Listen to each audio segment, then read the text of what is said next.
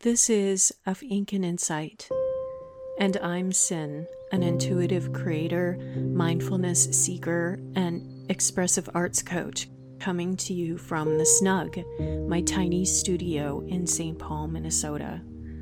Whether you think of yourself as creative or not, my aim is to clear the way for deep self-inquiry, to help quiet the critical voice and offer you the freedom to grow into an intuitive creative practice that truly nourishes you. I won't tell you all the right ways to write or make your art, but you can always count on me to provide plenty of prompts for experimentation, discovery, and sharing. My own messy writing, contemplative photography, and artwork is proof that courage, freedom, and beauty can be found in the smallest, most ordinary moments. Are you ready for more creative freedom? Then let's begin.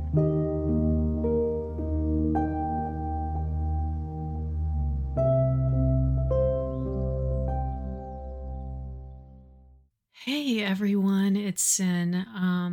I just have to say, it's been a little bit of a stressful week.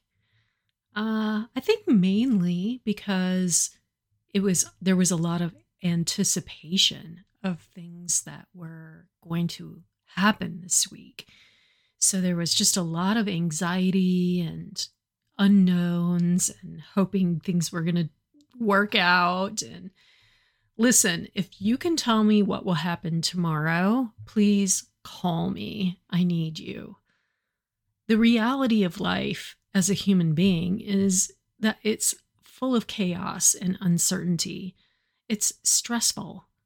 Moments of complete peace and contentment are rare, and I think kind of an illusion, because all kinds of upset is happening all around us in every moment. Peace and contentment are internal states occurring most likely when we're in total acceptance of everything conspiring to upset us. So naturally, we learn to cope with stress. We have to, or we wouldn't get anything done. Looking back, I can tell you all kinds of ways I've learned to cope that turned out to be really bad ideas, mostly because I couldn't do them just a little bit. Drinking and smoking and eating, shopping, sex, sleeping. You may have tried a few of these things in excess and learned what I learned. Bad coping leads to a lot of destruction. So how can we cope better in a way that leads to creation or better creating? Here are a few things that I jotted down this week that have worked really well for me over 50 years of trial and error. The first thing is to remember my strengths. Some people refer to strengths as superpowers, and I think there are simply some things that come naturally to each of us. They may not be superhuman. They may be quite ordinary. Like, I'm pretty good at being resourceful. If you're looking for something, I can usually find it. I'm also very musically inclined, like having a second language. I always had a unique understanding and connection to music. Other things I'm good at, well, let's see.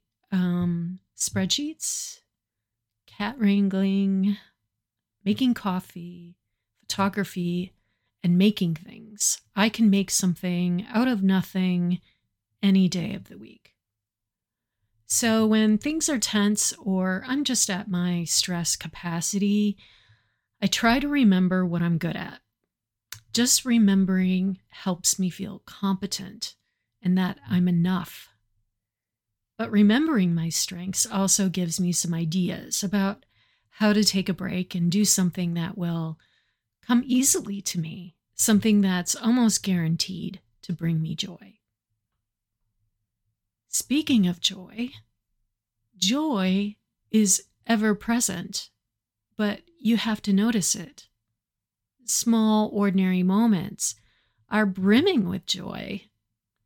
The way the cat has found a spot on the floor where the sun is shining, the sound the curtain makes when a breeze floats in through the window, the smell of bergamot oil on my bath towel. Well, I could go on and on. The key to joy is pausing and noticing it. It's why I love my journaling practice so much. It's a few minutes to stop everything and jot down all the joy I can find around me. It's deep medicine. Now let's talk about connection. I'm a devoted introvert. I love people, but I really don't like being around them for long. Connection feels really hard to me, but I crave it. And the connections I've managed to create and nurture are really important to my ability to stay centered, grounded, and sane. Having another person in your life that will come alongside you when you need it can save your life. Literally. And being that person for another human being can keep you from drinking yourself to death. Trust me, this I know. Connection is the cure for everything. And social media isn't good enough, I'm afraid to say. I wish it were, because my introverted soul would be over the moon, but it just isn't good enough. When you feel low or stressed out, you're gonna need a hand to hold, a shoulder to lean on, an embrace, a smile, a laugh, a sigh, a pat on the back, a nod of, hey, I get you. People are all around you willing to be this person for you. The thought that you're alone is only your fear speaking.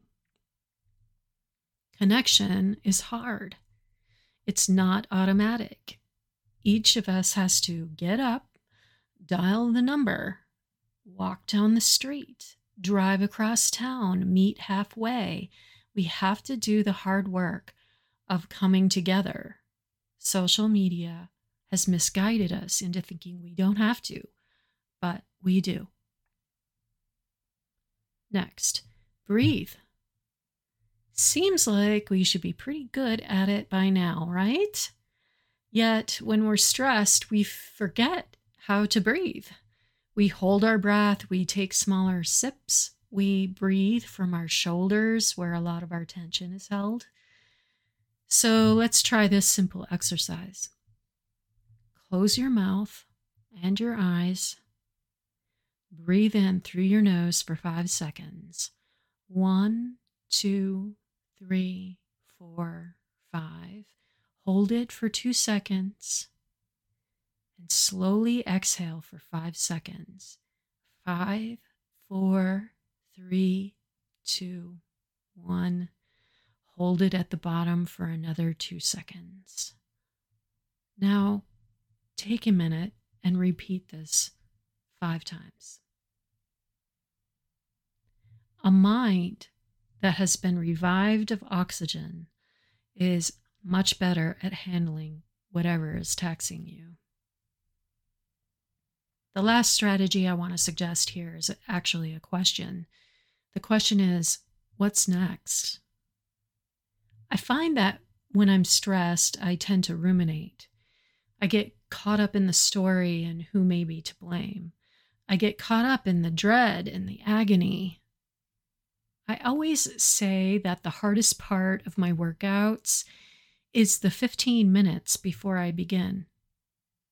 Honestly, it's like walking through fire or over hot coals to get myself to the gym. No matter how much I enjoy it later, tomorrow will be the same. And sometimes the dread wins and I don't go.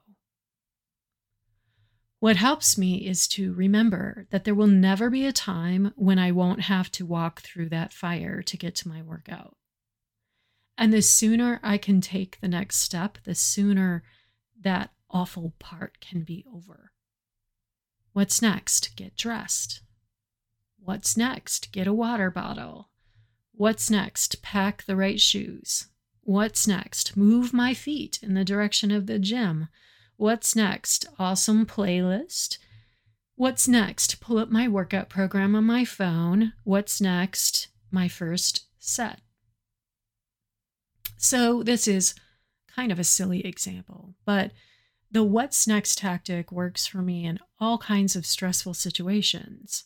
What's the fastest way through hell? Keep going. What's next? Now, there are plenty of other ways to cope better that I won't go into in this episode.